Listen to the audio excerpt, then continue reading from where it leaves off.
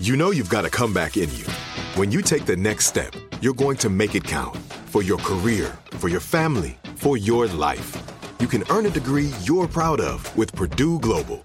Purdue Global is backed by Purdue University, one of the nation's most respected and innovative public universities. This is your chance. This is your opportunity. This is your comeback. Purdue Global, Purdue's online university for working adults. Start your comeback today at purdueglobal.edu. Our world is full of the unexplainable. And if history is an open book, all of these amazing tales are right there on display, just waiting for us to explore. Welcome to the Cabinet of Curiosities.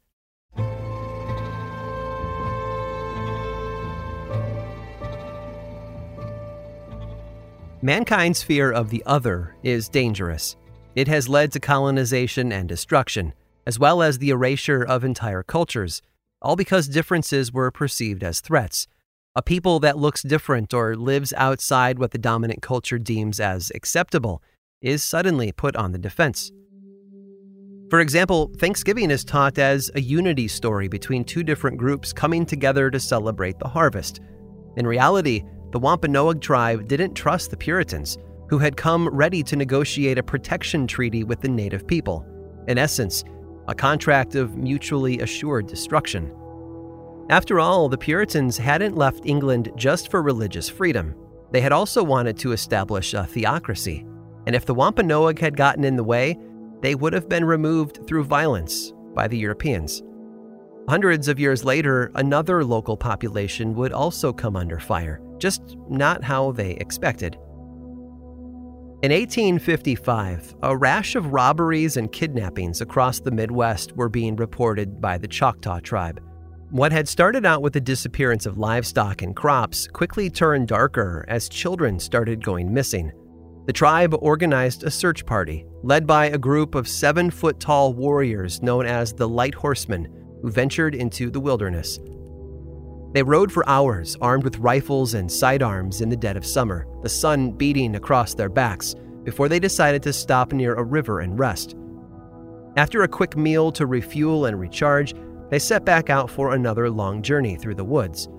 They were determined to find the criminals one way or another, and they would not return home until justice had been served. Almost an entire day of nonstop riding passed before something was spotted in the distance. The leader of the party, a half-Choctaw, half-French general named Joshua Lafleur, told the men to stop and wait. He pulled out the telescope he kept at his side for a closer look. The horses moved around in place, agitated by something no one else could see. Lafleur spotted movement ahead. It must be them, he thought. The bandits had been known to hang around this area, and now the time had come for the general and his gang to exact their vengeance. They charged forward, their horses pounding the grass with their strong hooves while the men shouted their arrival. And then it hit them. Not a weapon, nor a bullet, but an odor. Powerful and nauseating, unlike anything they had ever smelled in their lives. The horses bucked and whinnied in protest. Some of the men fell to the ground gasping for air, some sort of reprieve from the stench. After a few minutes of frenzied coughing, the men looked ahead to a clearing where they saw the cause of the wretched smell. It was a mound of dirt and mud, overflowing with human remains. The decay had drawn out swarms of flies that hovered around like black clouds. Behind the mountain of death, at the edge of the woods across the clearing, were 3 figures. The bandits themselves. Lafleur and his men gathered their horses and pressed onward, holding their noses as best they could.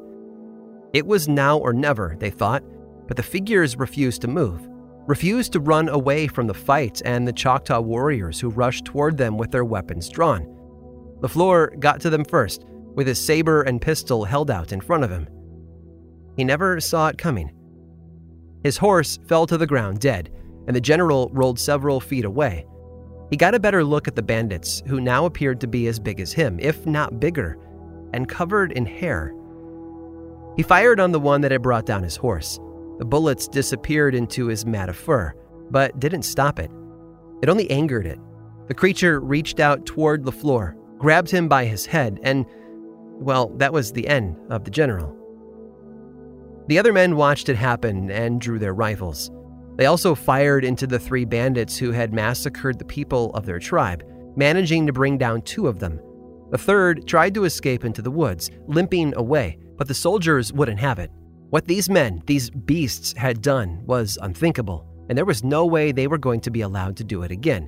One of the warriors tackled the remaining bandit, knife in hand, and finished the job. When the dust had settled, the surviving members of the search party examined the bodies of their attackers closely. They had stood upright like men. They'd moved like men, but they'd been stronger, bigger, hairier than any men they'd set their eyes upon before. They were enormous, hulking brutes who bore only a passing resemblance to actual human beings. Their bodies were brought back to the tribe and burned, while the deceased Choctaw were given proper burials. The survivors waited for a reprisal from other members of the beast's own tribe, but it never came.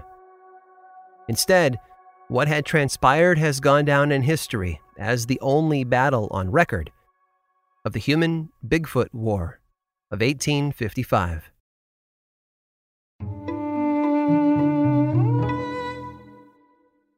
Like many of us, you might think identity theft will never happen to you. But consider this. There's a new identity theft victim every 3 seconds in the U.S. That's over 15 million people by the end of this year, equal to the populations of New York, Los Angeles, and Chicago combined. Even worse, identity theft victims often don't even know they're victims. That's why LifeLock Identity Theft Protection alerts you to identity threats, even the ones that don't show up on a credit report, like data breaches, fraudulent bank transactions, loan and credit card applications, and crimes committed in your name. If your identity is stolen, your own dedicated LifeLock U.S.-based restoration specialist will work to fix it. LifeLock protects you in ways that you simply can't on your own. Join now and save up to 25% your first year at LifeLock.com/iHeart. That's LifeLock.com/iHeart to save up to 25%. Identity theft protection starts here. Trinity School of Natural Health can help you be part of the fast-growing health and wellness industry.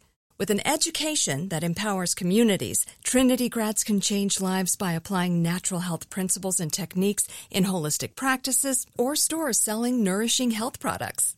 Offering 19 online programs that fit your busy schedule, you'll get training to help turn your passion into a career. Enroll today at trinityschool.org. That's trinityschool.org. This episode is sponsored by Intuit. Here's a story for you. Once upon a time, a young woman was haunted by the ghosts of bad financial decisions, with credit card debt and an empty savings account looming over her every day. But when she tried to ignore these ghosts, they only grew bigger and scarier, and these ghosts of her bad financial decisions were stopping her from living her best life. So she decided to face them head on and take control of her finances with help from Intuit.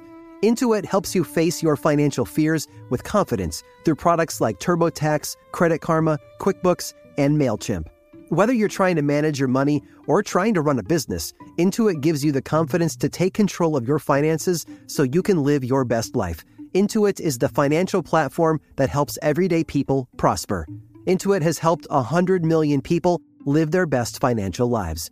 Visit Intuit.com, INTUIT.com, to start living yours. Let's get into it.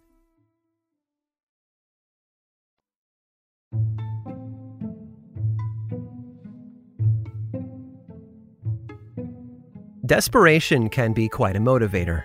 In the original 1001 Nights, a king finds out his wife has been unfaithful and has her killed. He then marries a series of women and orders the same fate the morning after their wedding night so that they never get a chance to commit the same infidelity. Once there are no more women left in the kingdom, his advisor's daughter, Scheherazade, volunteers to become his next bride. The advisor is hesitant but allows her to sacrifice herself. On their wedding night, she begins to tell a story to the king, but she doesn't finish it. He refuses to kill Scheherazade until she can complete the story, which she does the following night. As soon as she's done, however, she begins another tale, and the cycle starts over. And it's her desperation to stay alive that gives birth to a collection of stories that have influenced cultures and literature all over the world. Her desperation didn't just allow her to keep her head, it gave her security. She became too important to discard, much like a young Italian scientist in Scotland around 1500. His name was John Damien, and he arrived promising great big things to King James IV. King James allowed Damien to set up a laboratory inside Stirling Castle in order to carry out his experiments under a watchful eye. The king was in search of something important, something that had eluded rulers and explorers for thousands of years. Every culture had a different name for it: the elixir of life, the elixir of immortality, and occasionally the philosopher's stone. And yes, for fans of a certain boy wizard, it's that philosopher's stone.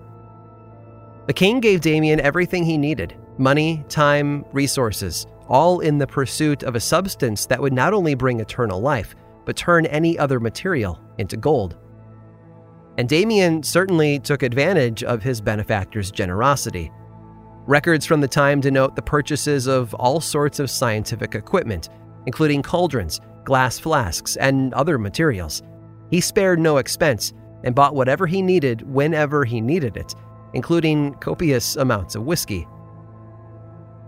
Like many rulers throughout history, King James sought to control and maintain his wealth by any means necessary.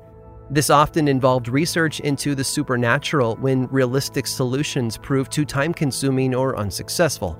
Unfortunately, after about 7 years, it didn't look like Damien was any closer to eternal youth than when he'd started. Instead, he turned his eyes toward the heavens. Specifically, he wanted to get as close to them as possible. Dreams of wealth and immortality were set aside as the alchemist became obsessed with making man fly. He watched birds, how their wings caught the wind and propelled themselves up higher and higher, how they could glide on a current of air for seconds before needing to flap again. Damien studied the mechanics until he thought he'd figured it out. He began designing wings for himself based on his observations, even going so far as to include feathers in the final product. To that end, he ordered eagle feathers, but could only get hen feathers at the time. No matter, feathers were feathers, right? And these would have to do. There was only one problem. Damien worked alone. He had no one to test his theory or his newfangled contraption, which left only one other possibility. He'd have to test it himself. So at the end of September in 1507, he strapped his feathered wings to his back and climbed to the top of Stirling Castle. And then, he jumped. Onlookers applauded as Damien took to the skies. He was a man of conviction who bravely tested his scientific advancements on himself when no one else would, if only his conviction was enough to keep him airborne. You see, gluing feathers together and flapping his arms didn't have the intended effect. He fell like a stone just after takeoff. He managed to survive, though, thanks to a well-placed pile of dung waiting below. A bruised and smelly Damien blamed his failure on his choice of feathers, claiming hen's feathers were more attracted to the ground than eagle's feathers would have been. That didn't sound very scientific, though. Perhaps he should have sought some advice from a good friend of his back in Italy, who had also been sketching plans for his own flying machines. Together, they might have had more success, or at least brought more of their drawings to life. That friend, by the way, was none other than Leonardo da Vinci. I hope you've enjoyed today's guided tour of the Cabinet of Curiosities. Subscribe for free on Apple Podcasts or learn more about the show by visiting curiositiespodcast.com. This show was created by me, Aaron Mahnke, in partnership with How Stuff Works. I make another award-winning show called Lore, which is a podcast, book series, and television show, and you can learn all about it over at theworldoflore.com. And until next time, stay curious.